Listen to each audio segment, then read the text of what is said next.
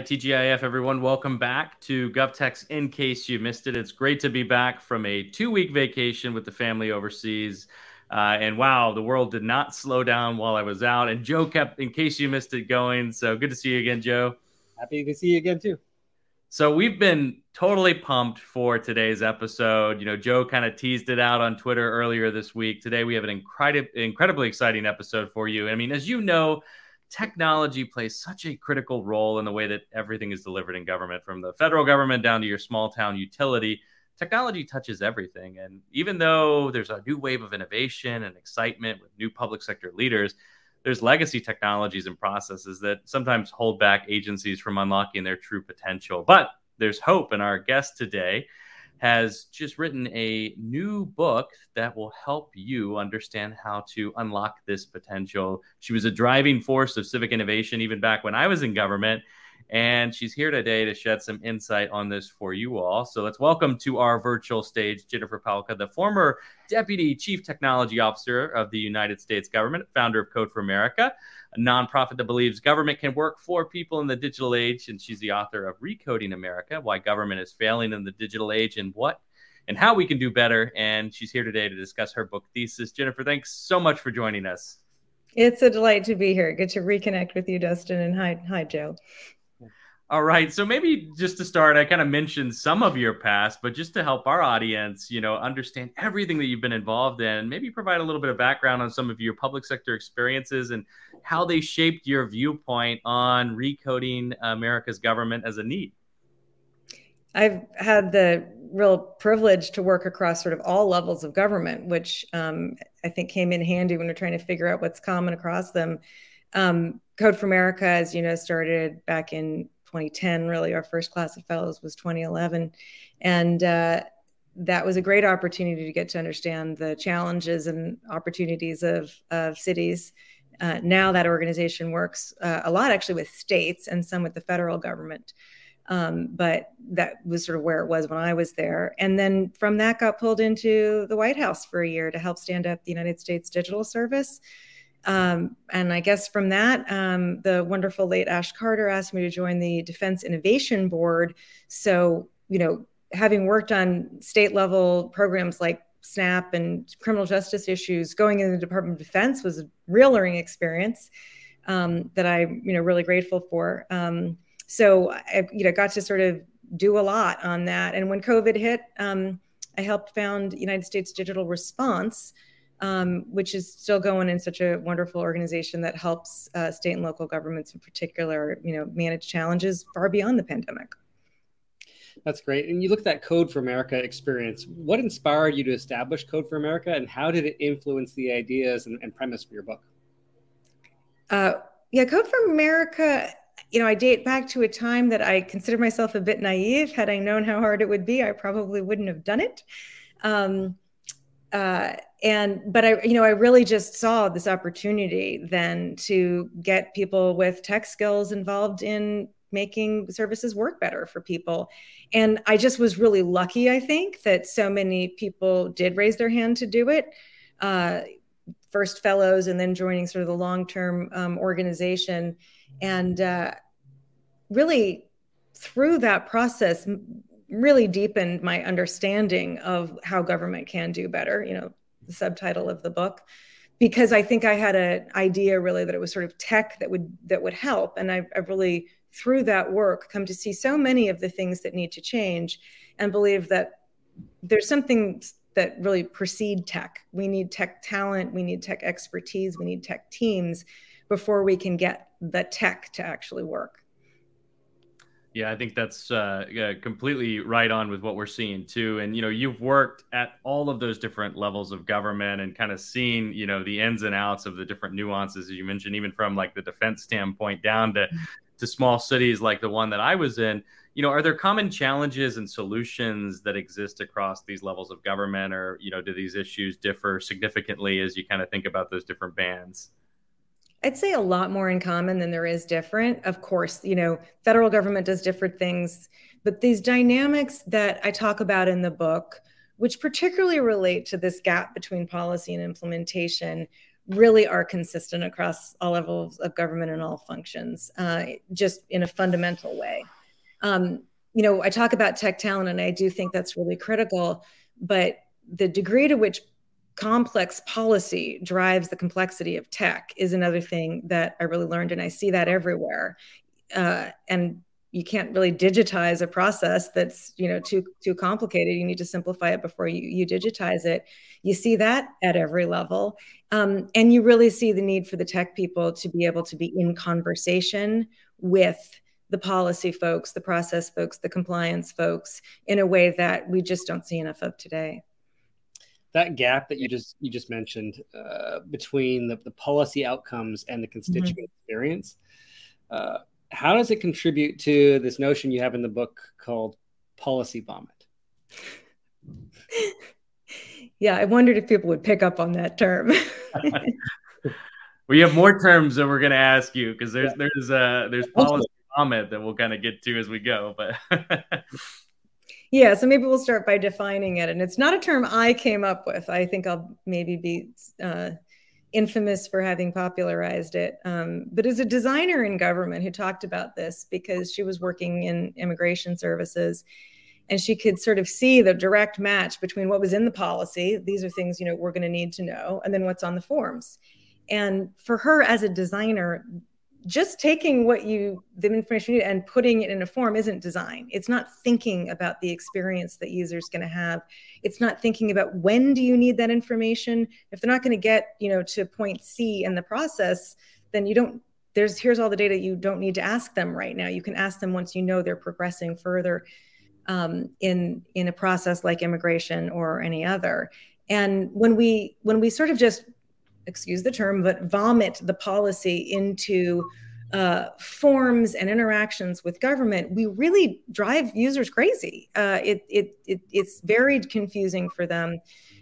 We need a translation layer, certainly in how questions are worded, and how these whole processes are designed so that people have the experiences with government that make sense to them. Love it. So, in your book, you also make a lot of great arguments around, some of the traditional things that we think about, like a lack of funds or, advanced technologies that are out of the reach of government are kind of, holding us back. But it was like this industrial era culture dynamic. And I thought it was really interesting because we often think, technology problems are the other things, right? And you kind of put culture front and center and talk about that. How does this cultural issue manifest itself in aspects like paperwork, which you noted in your book often favors the powerful, and the concept of clutter? So let's talk about clutter. Well, I think when people are upset about bad government services that are enabled by technology, they think that some nameless, faceless bureaucrat is back there trying to torture them. And what they don't realize is that bureaucrat, or those many bureaucrats that are trying, and I say that word very lovingly, obviously, are dealing with just, in, like, for instance, the case of unemployment insurance, 90 years of accumulated policy and process that hasn't been sort of thoughtfully designed by policy architects, consistently over time to make sense to anybody. These are things that sort of just fall down from the hierarchy and accumulate in ways that make it really, really unwieldy. So I call it clutter. Yeah, it becomes clutter that really, really needs to be cleaned out before you can charge people with making technology that works.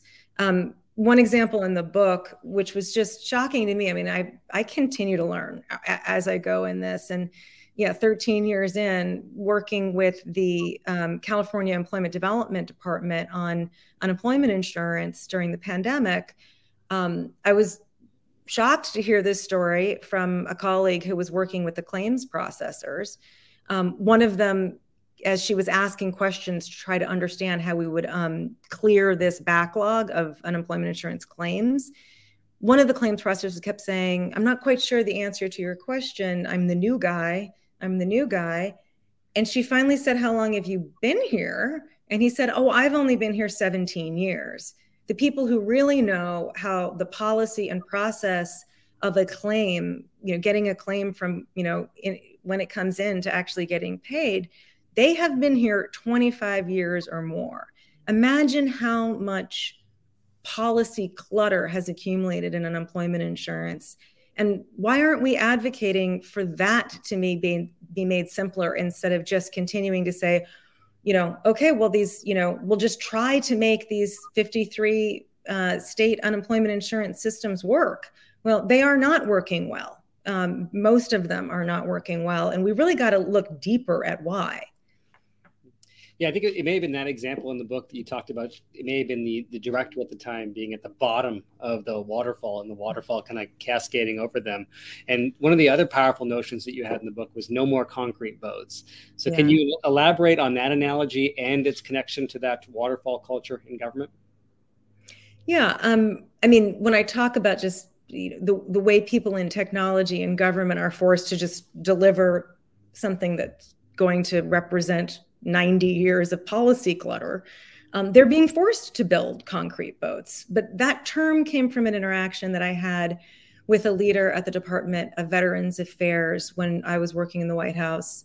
And we were trying to clear up some problems with the Veterans Benefit Management System. As an aside, we went in because there was really high latency in the system. And first day on the job, he said, hey, I'm so glad they sent the White House to confirm that there's nothing wrong.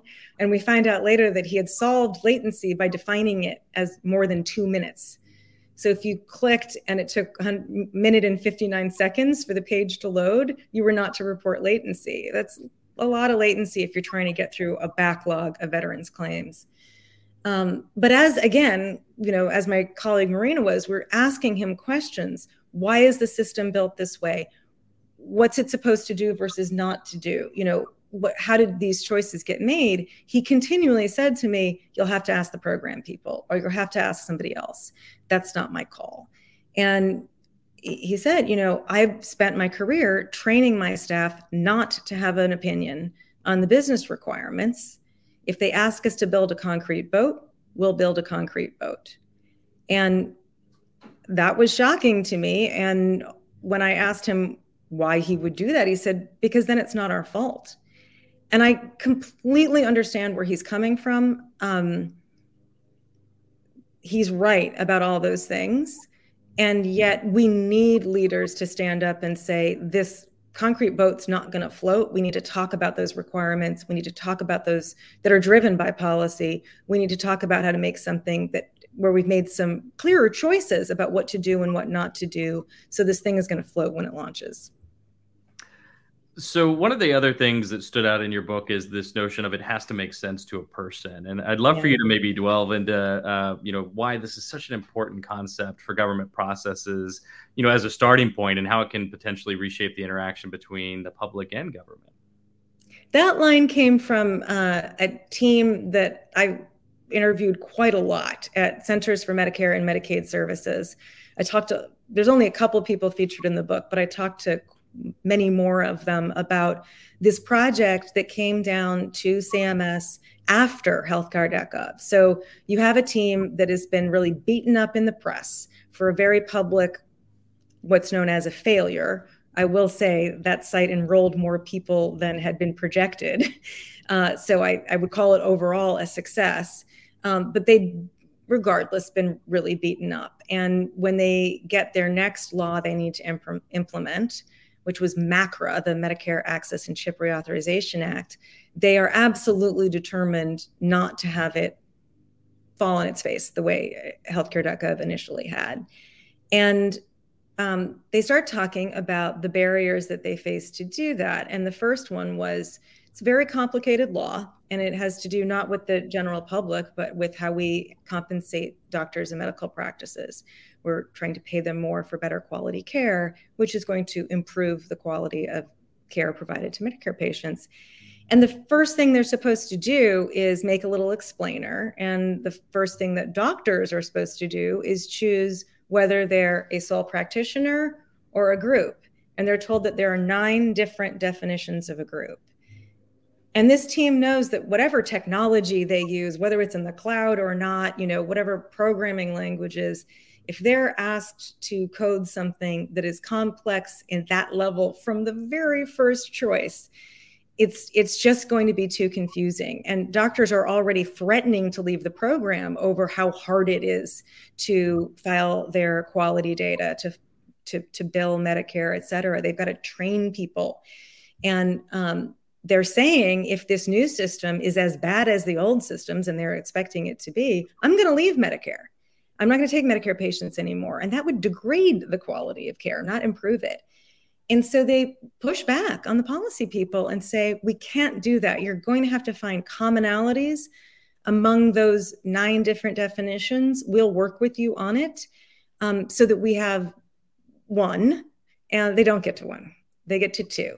But it is so much better than having those 9 different definitions, because as the policy lead said to her team, I get that it's complicated, but it needs to make sense to a person. And if you're not a lawyer who specializes in this, 9 different definitions aren't going to make any sense.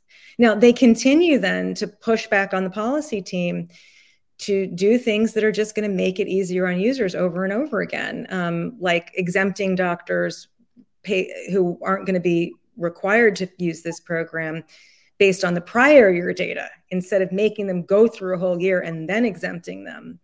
If they had to go through the whole year, they'd have to buy all the new AHR software, train their staff, only be told that they could revert to the old one, which is crazy. But because they make choices like this, they end up shipping the quality payment program on time, under budget, and doctors love it. They call the call center, instead of angry, they're calling and saying, something must be wrong. This is too easy. And, the team is delighted. They've really had this huge success. And I think it's really fostered a whole bunch of success since then at CMS. As we travel around the country, we're talking to government leaders across state and local governments. And one of the top priorities that we hear from the CIO community to line of business is around workforce and workforce-related challenges. Getting tech talent into their departments and agencies, getting new leadership into those same departments and agencies. As you look at that evolving landscape across state and local government and attracting the right levels of talent, how can we also boost tech competency within government around policy implementation? One thing that stuck out to me, I have many notes about your book, but was this belief that they manage, they don't implement technology, right? And there was that disconnect between the two groups. So how do we go about improving that?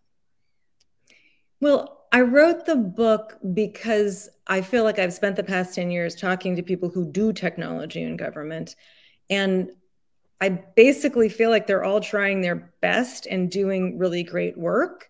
And what we need to do is convince the people who can make decisions that will make their work easier to make those decisions. I'm trying to get a little bit outside of our community and advocate to others on our behalf. So when it comes to tech talent, for instance, I think we've got a lot of great people, especially young people, who want to come work in government now. And it takes over 9 months to hire.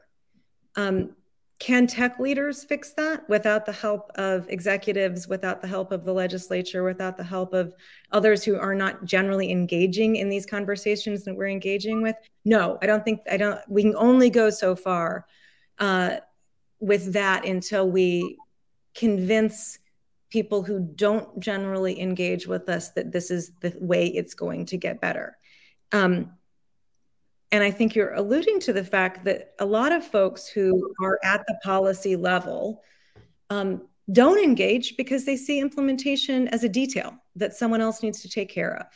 And if I could do one thing with the book, it would be to change that mindset, not amongst technologists. I mean, certainly I want no more concrete boats. I don't want people to be saying that anymore. But I want the folks who think that this is not their job and beneath them because they do the important work of policy to say, actually, this is more important than a lot of the work I'm doing. I'm going to engage. I'm going to unblock all the barriers to my tech teams, being able to hire.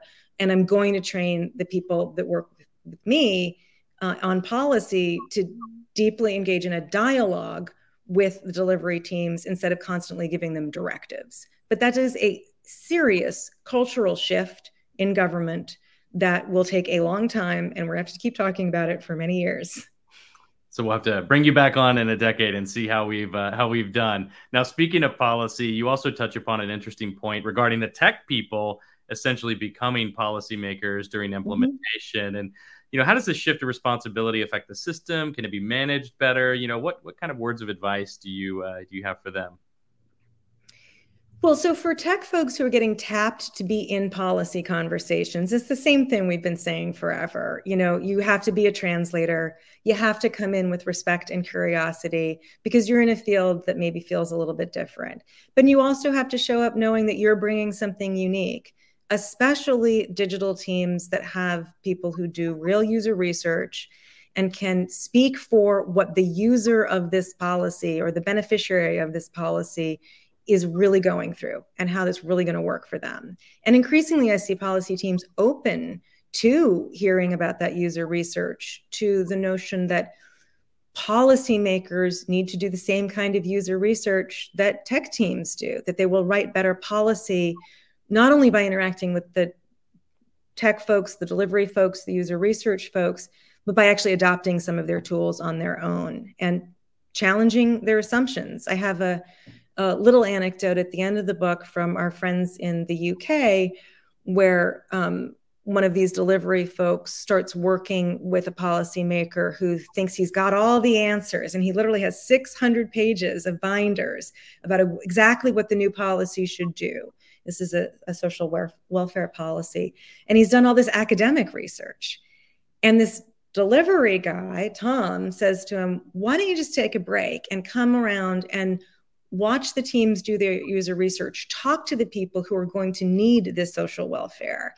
And 2 weeks later, the policy guy comes to him and says, I've realized that maybe this is all 600 pages of untested assumptions. Let me put it aside for a little while and really engage in the kind of work you're doing. Then I can go back to that, and my policy is going to be much more informed by the real world. That kind of interaction is what we're going for. And it does take a lot of open-mindedness on both sides. Your book's filled with so many nuggets. I didn't know that user research had its roots in government. Oh, yes. I did a lot of research for the book, so I learned a lot too. That was pretty incredible. Based on your experience, and you look at our audience, we've got those technologists, we've got those policymakers and elected officials. Based on all the ideas that you presented in your book, what would be some of the first steps that you'd recommend to someone in government today that wants to start making these changes in their own area of influence? I think the first thing would be ask yourself who needs to be at the table, and ask and don't accept just who has always been there. I talk about the records clearance program that we did at Code for America, where because states are decriminalizing marijuana, many of them are also making former marijuana convictions now expungible. You shouldn't have to live under a felony conviction if the thing you did is no longer a crime. But because the process, a very lengthy paperwork process, was just so burdensome, hardly anyone was getting through it. And we moved from there to automatic expungement, which is really just the recognition that none of that paperwork is necessary at all. Policymakers, please take note. It's not always about streamlining paperwork. It can be about completely eliminating it and saying, these are records in a database. We can simply write an algorithm that finds all the eligible records, change the records, and we're done. It's a little more complicated than that, as I'm sure your audience knows, but it's much closer to that than letting people try to persist through a year of paperwork and court appearances and all these things. But when you continue along that, you see that some of these expungement laws that have already been written were written in such a way that they will never be able to be automated, because they don't understand what data is available for that algorithm to suck up and find. And I'm certain that some policymakers would say, well, that's okay. We still want to make these choices in the policy regardless. But I do think they need to make those decisions, understanding the implications. If your policy will not be able to be implemented automatically, very, very few people will get the benefit of it. And if that's the choice you want to make, that's your decision. But if you want to have the option of making a different choice, you have to ask yourself, who was at the table when I'm writing the law or the policy or the regulation? And it's very uncommon for folks to invite a technologist or a user researcher or the database administrator or whoever wrote the data structures, right, to be in that meeting. But now we are seeing that it happens in many states because they know that if they don't, they will write something that sounded great and has zero impact. So now the most important question, where can our audience go to learn more about the book? And most importantly, what to do after they read the book? Why, thank you for asking that, Dustin. I have a website, recodingamerica.us. You can certainly click on the link to buy the book there. But once you've read it, if you get a chance to read it, please return, because I do have a bunch of resources there for folks across all disciplines to take the next steps and I think be part of this whole agenda of Recoding America. And then where can our audience go to find you? It's like the prompts below you are just reading my mind here. So technology. You can find me on Twitter at twitter.com/Pahlka. And the magic there will be knowing where to put the H in my name. Well, Jennifer, thanks so much for coming on in case you missed it and sharing all of your perspectives on government. And we make sure that our audience picks up a copy of your book. It is important reading, and no better time to pick it up than Friday and get some weekend reading going. So again, thank you very much. I hope you'll enjoy it. And thank you so much for having me on the show. Have a wonderful weekend, everyone. You too.